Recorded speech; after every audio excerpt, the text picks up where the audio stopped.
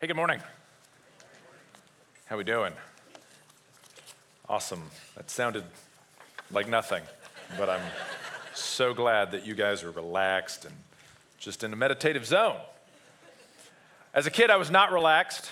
As a kid, nope, not at all. I was scared of the dark, really scared of the dark as a kid. In fact, one night, I slept on my bedroom's on the second floor of the house, and we had our windows open.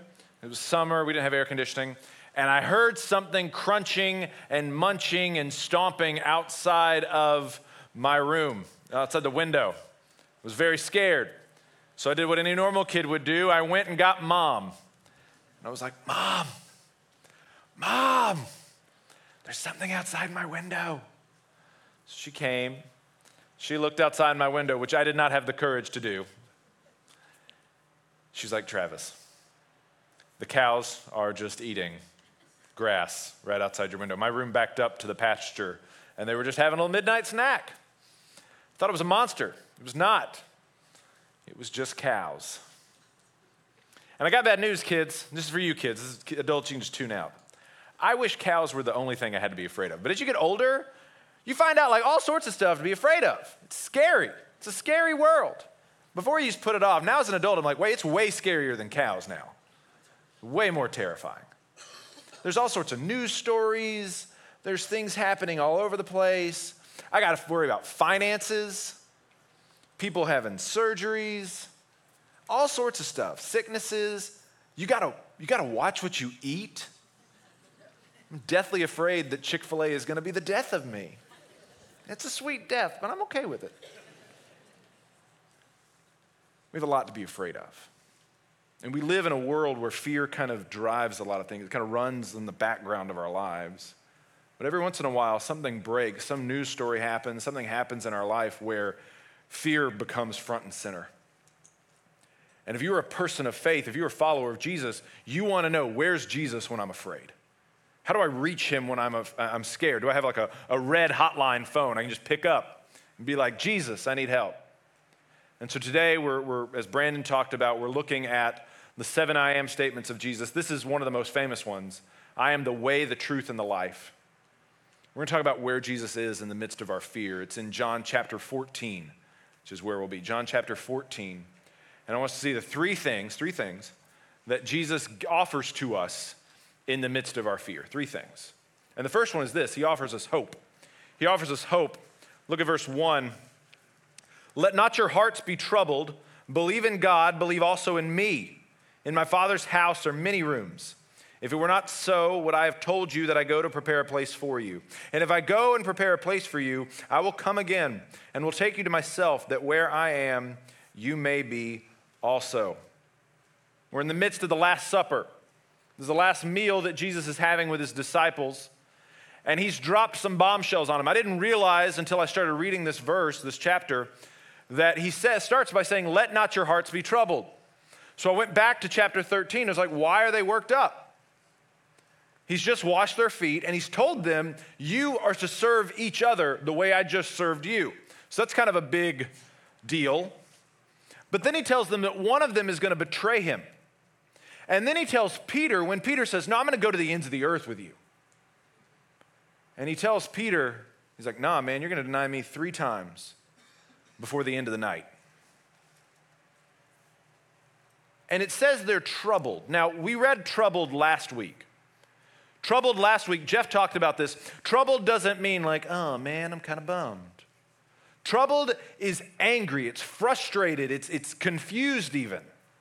This is the way Jesus was outside the tomb of Lazarus. That's why he wept. He was so angry, he wept. So here are the disciples. I wouldn't look at them as in like full-on rebellion. They're not mad at Jesus.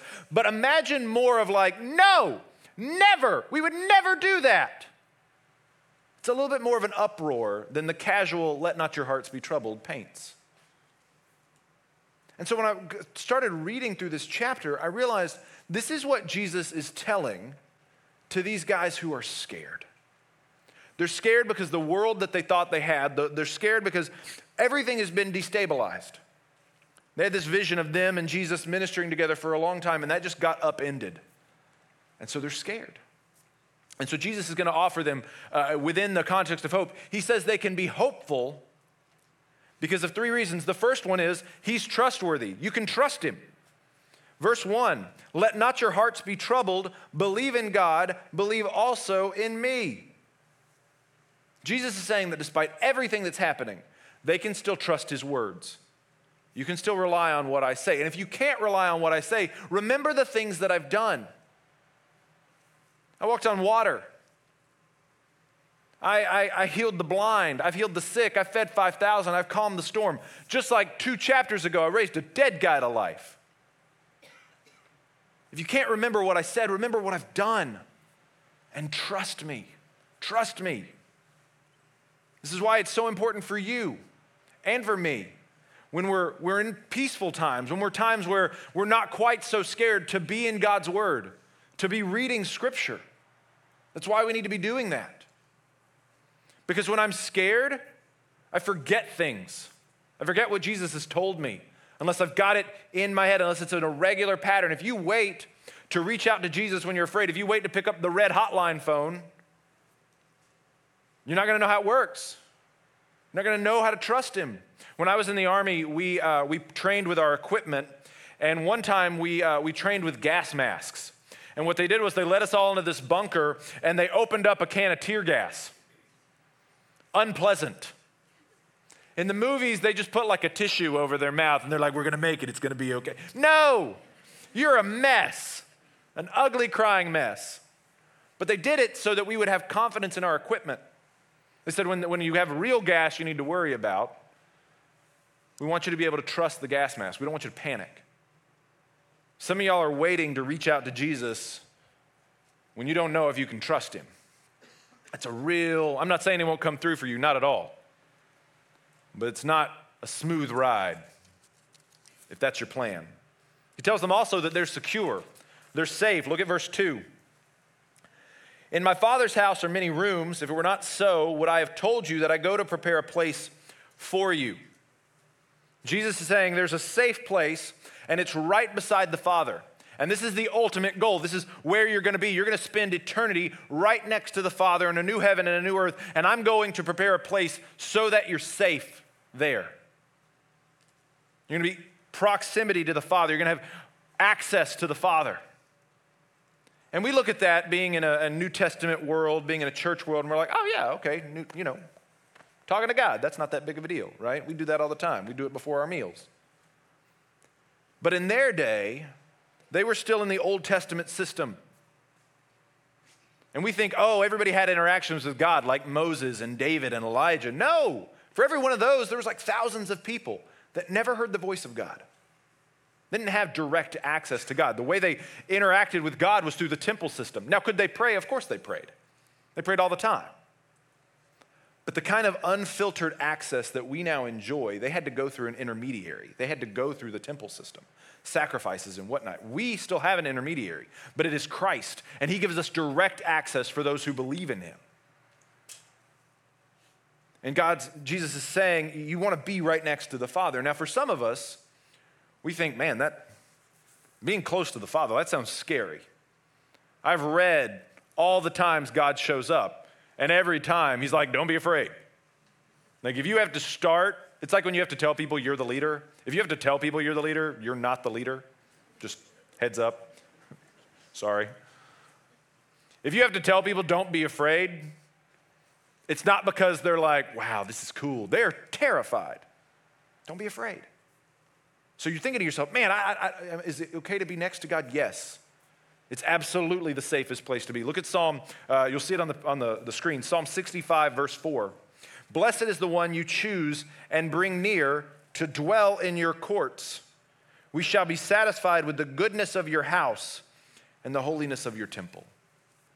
Drawing near, being close to God. It's the safest place to be. It's really hard to know where to put your next step when you're afraid. And God says, you need to be near me. Come close to me and I'll lead you. But then he also talks about faithfulness. He says they can be hopeful because he's faithful. Verse 3, and if I go and prepare a place for you, I will come again and will take you to myself, that where I am, you may be also. He's going to go prepare a place, and this is going to be a special place. You know what makes it special? It's not that it's heaven. It's not that there's streets of gold and a pearly gate and all that stuff. you're going to go be with me. You're going to be with me. Now again, think about what he's just told the disciples. You're going to deny me. You're going to betray me. You're not going to wash feet like I tell you to. And what does he say to him? He says, I still want you with me. I still want you near me. I still want you close by me. Now think about the things you've done in your life. Now again, we don't need to compare with denying Jesus and all that. But it sure sounds like Jesus has a habit of going to people who make mistakes and saying, I want you with me. I want you with me. I want you close to me. I go to prepare a place for you. Will you come with me? And our tendency is to, when we're afraid, when we're scared, is we dive into things that make us not feel afraid or deaden that pain, right? So we go into our addictions, or we shop, or we go into all sorts of stuff, right? Either good or bad. But we want to take away that pain, take away that fear. We don't like that feeling. And so we tend to abandon Jesus. We tend to deny Jesus. We're most at risk to deny Jesus when we're scared.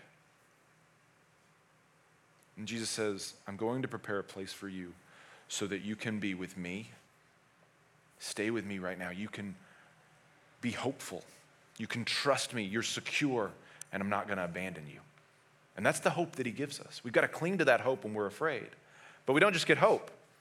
Not that Jesus is just like, yeah, it's a future thing. I'll take care of you. Don't worry. Suck it up.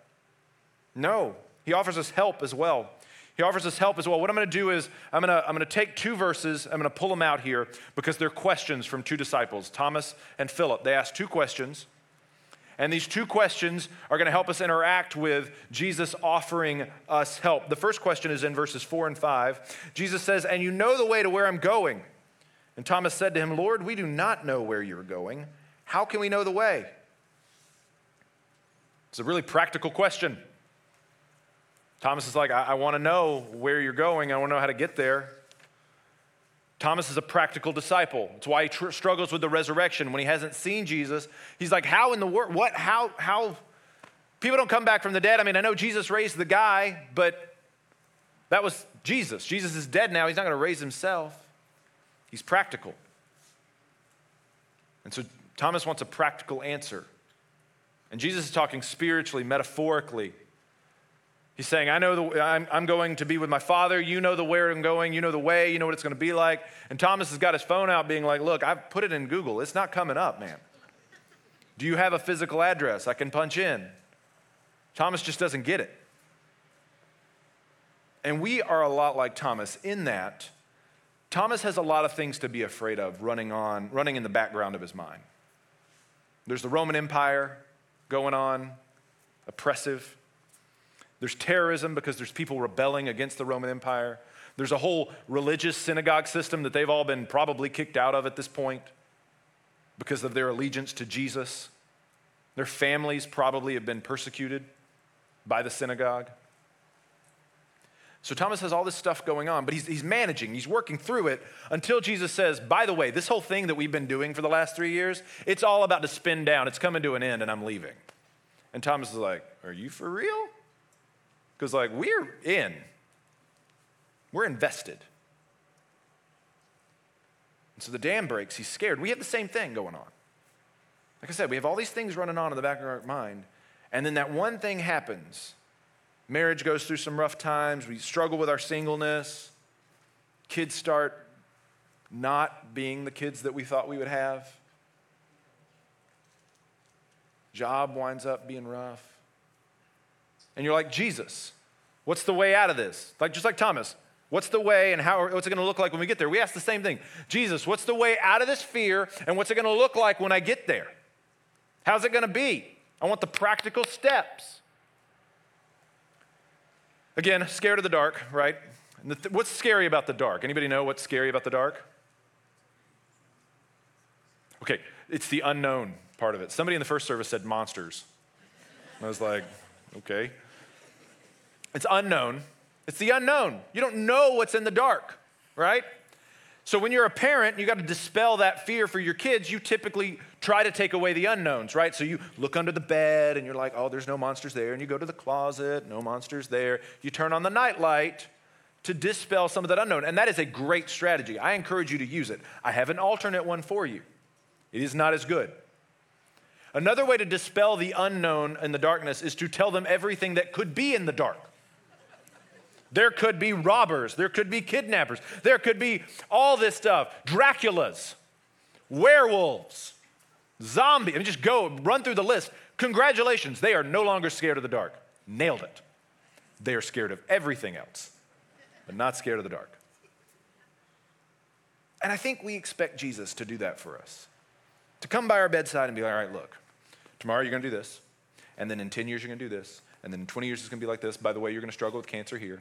By the way, you're going to bury a family member here. And we go, expect to have the chart, they're all charted out for us. And Jesus is like, if I did that for you, it would be the same as telling a little kid all the things that could be there that they should be afraid of. It would crush us. You don't really want to know. And you know what? If we did know, we would want to try and navigate it. We would try and take control. We'd try to minimize, even when we came upon the fear that we knew, like, wow, you're going to struggle with this diagnosis, but guess what? I'm going to get you through it. We'd try to avoid it anyway, knowing full well we were going to get through it.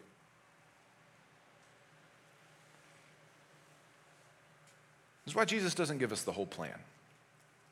We'd become so overwhelmed. I'll say this, 40-year-old Travis is probably not ready to deal with some of the things that 60-year-old Travis is going to have to deal with. But I believe that if I stick with the Lord, he's going to get me there. And some of the things that I'm going to run into when I'm that age are because I stuck with the Lord.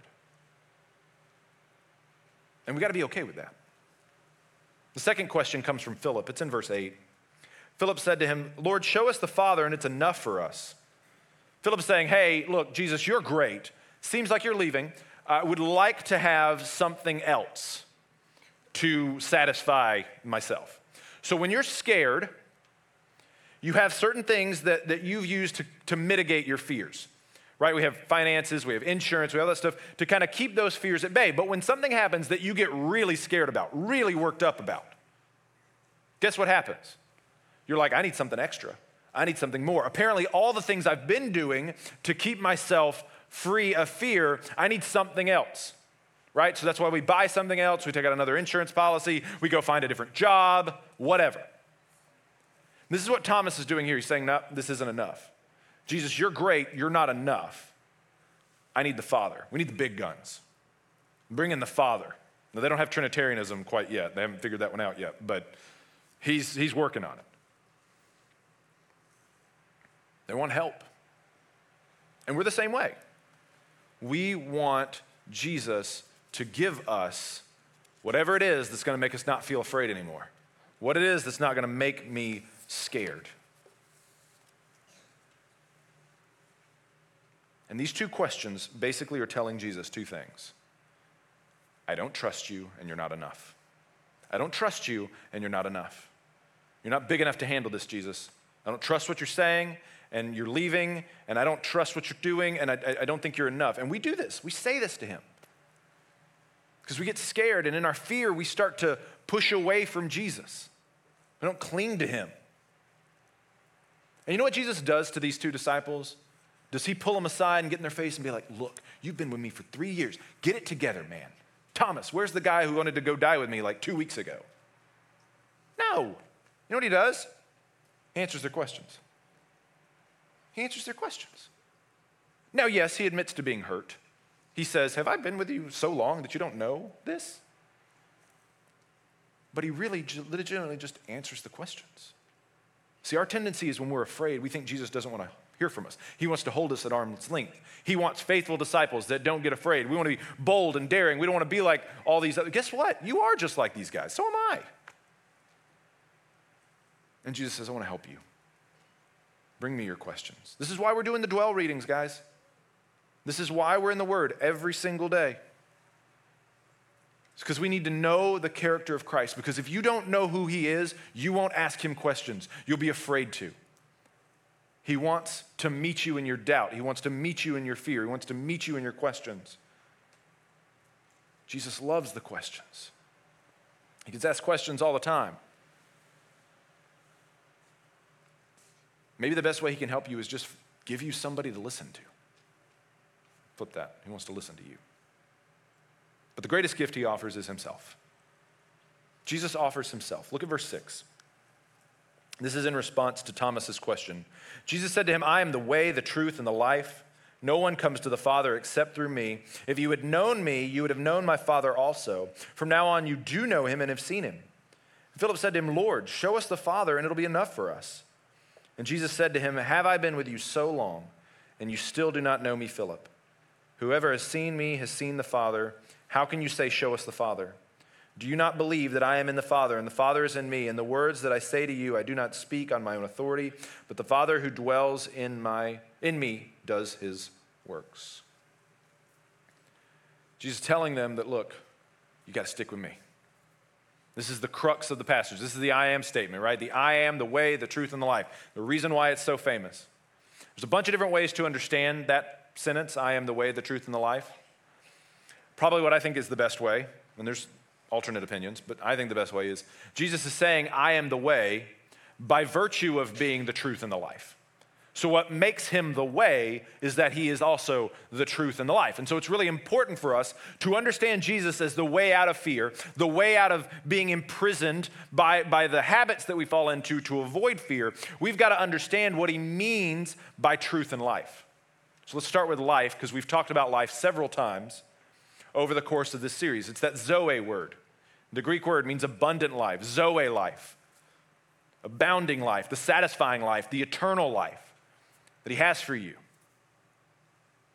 And see, this is what fear does to us. We all have visions of Zoe life. And sometimes they line up with Jesus', sometimes they don't. But what we're afraid of living our lives as a shell of the person that we thought we could be. I think this is what midlife crises is. You're like, wow, I'm pot committed to this. I got to be free. I want to break out, right? And so that's why runners, right? The worst thing that happens to runners is like a knee injury. You're like, well, you can't run anymore. You got to have knee replacement surgery. That's it. Running career done. And some of you are like, well, I'm going to run anyway. Good for you. I would long for the excuse not to run. Right?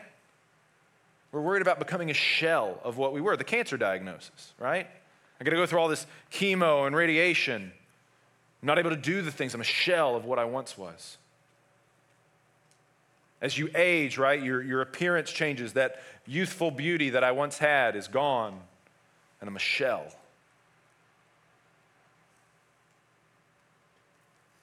And what Jesus says is, I am the life. And if you make me the center of your world, the center of your life, I can't be taken away from you. Everything else will. It can be. Don't make me, or don't make things that are not, that can be taken away from you, the center of your life. Don't make that the core of your Zoe. It's going to disappoint you. But if Jesus is the center of your life, you put your faith and your trust in him, then he is your life. And he'll be the way in life. The other part is truth. It's a little more complicated when he says I'm the truth, because John is writing at a confluence of ideas. There's the Hebrew understanding of truth, which is like faithful. So it's like, oh, that's a true friend. Travis is a true friend. He's reliable. He's trustworthy. The other version of it is the Greek version, which is like factual truth. It's the way we think of truth. Like Dallas is in Texas, that's true. And that's what we think. But Jesus is saying I'm both of these things. I am both reliable and trustworthy, but I also grasp reality. Now, we already talked about the reliable part, so I want to talk about this grasping reality thing. When you're scared, we distort reality, right? The little gremlins become giants. The giants become world eaters. Cows become monsters. When you're scared, your imagination just runs wild, right? You start thinking about all the things that could go wrong, that will go wrong. Those of you with anxiety, you know what I'm talking about. You start running out in these impossibly ridiculous scenarios. Those of you that don't have anxiety, you still tease out, well, this could happen or that could happen. And Jesus is saying, listen to me, stick with me. I'm the way because I never lose sight of what reality is. All of us, we get focused on our discomfort or our jobs or our families, and it's all we can think about. And Jesus is like, that's not how I work. I get focused on God's plan. and God's will. And if you stick with me, I'm going to keep you on the path because I am the way. The way, the truth, and the life. And that's how we come to the Father. That's how we come to the security. Jesus wants to give you permanent freedom from fear. That's what he offers to you. But I have bad news. There is a boogeyman out there. And it's not something spiritually real like Satan, although he is a boogeyman, I suppose. And it's not something fake like Dracula, okay? That's not real. Although there was a guy, I think, that was supposed to be. It's you. It's you. You're the boogeyman. You're the monster. I'm the monster. Maybe better said is it's the sin nature living inside of us, right? Did you ever see the Wolfman movies?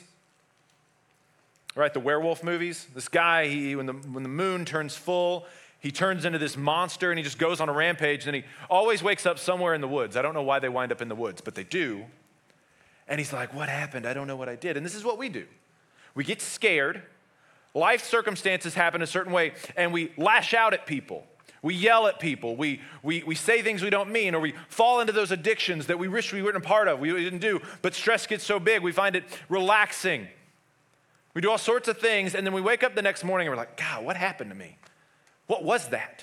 You have to go and apologize to people, or you choose not to, because you're like, well, maybe they'll just forget that I called them all those terrible names. I don't know what your plan is there. Just apologize, own it. We're just like the Wolfman. There's this monster that comes out all the time. And we're looking for this silver bullet, right? We're looking for this thing that's going to take care of it. So we do the self-help things. We go to counseling, which is great. I'm a big fan. Talk about our meds and all that stuff. We go take a vacation. We think that's going to fix it. And then we come back and we're like, wow, I'm still dealing with the same stuff I deal with. That's because you know what a silver bullet does to the werewolf, to the wolf man? The problem with a silver bullet is it kills the wolf and the man. That's the problem. If you shoot the werewolf with the silver bullet, it kills both of them. But Jesus found a way to separate the beast from the person. And it was through him dying. He took the silver bullet. He died for us. That's why he goes to the cross, to set us free from the monster that is ourself. And so when he goes to the cross, he says, trust me, believe in me. Let me be this thing that will heal you, that will cure you of this. And so you have an opportunity today to take his hand and to step out in faith and say, yes, Lord, I trust you based on what you've done, your death, your burial, and resurrection, to set me free from this beast that hounds me throughout my life and has hounded me throughout my life.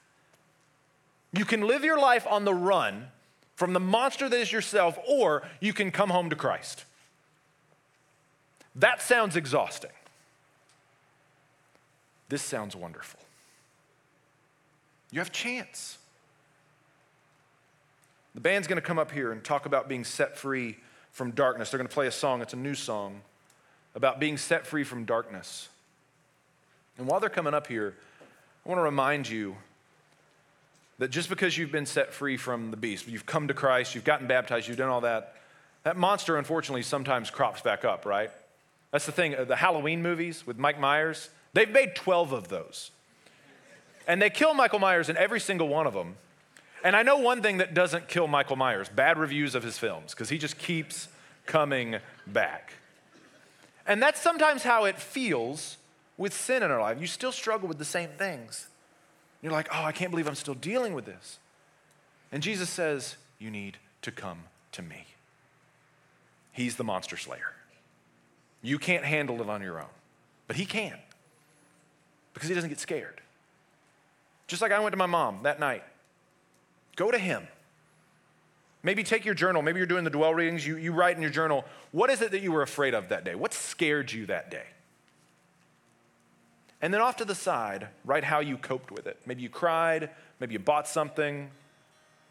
Maybe you drank something, ate something. I eat. That's my thing. And then I want you to write off to the side, Jesus is enough. Jesus was enough to handle that, and Jesus is enough to handle the next thing. Jesus is enough. That has got to be the only thing. That's what he is, the way, the truth, and the life. That's how he operates. He's here to give you hope. He's here to give you help, but above all else, he's here to give you himself. Do not be so foolish as to not take him up on it. Let's pray. Gracious God and Heavenly Father, thank you for the hope that you've extended to us through your Son, the help that you have given through him. But above all else, thank you for him, that we can be set free from the monster that lurks inside all of us, the beast within. We pray for each of us, Lord, that you would set us free so we might be safe with you. It's in your name we pray. Amen.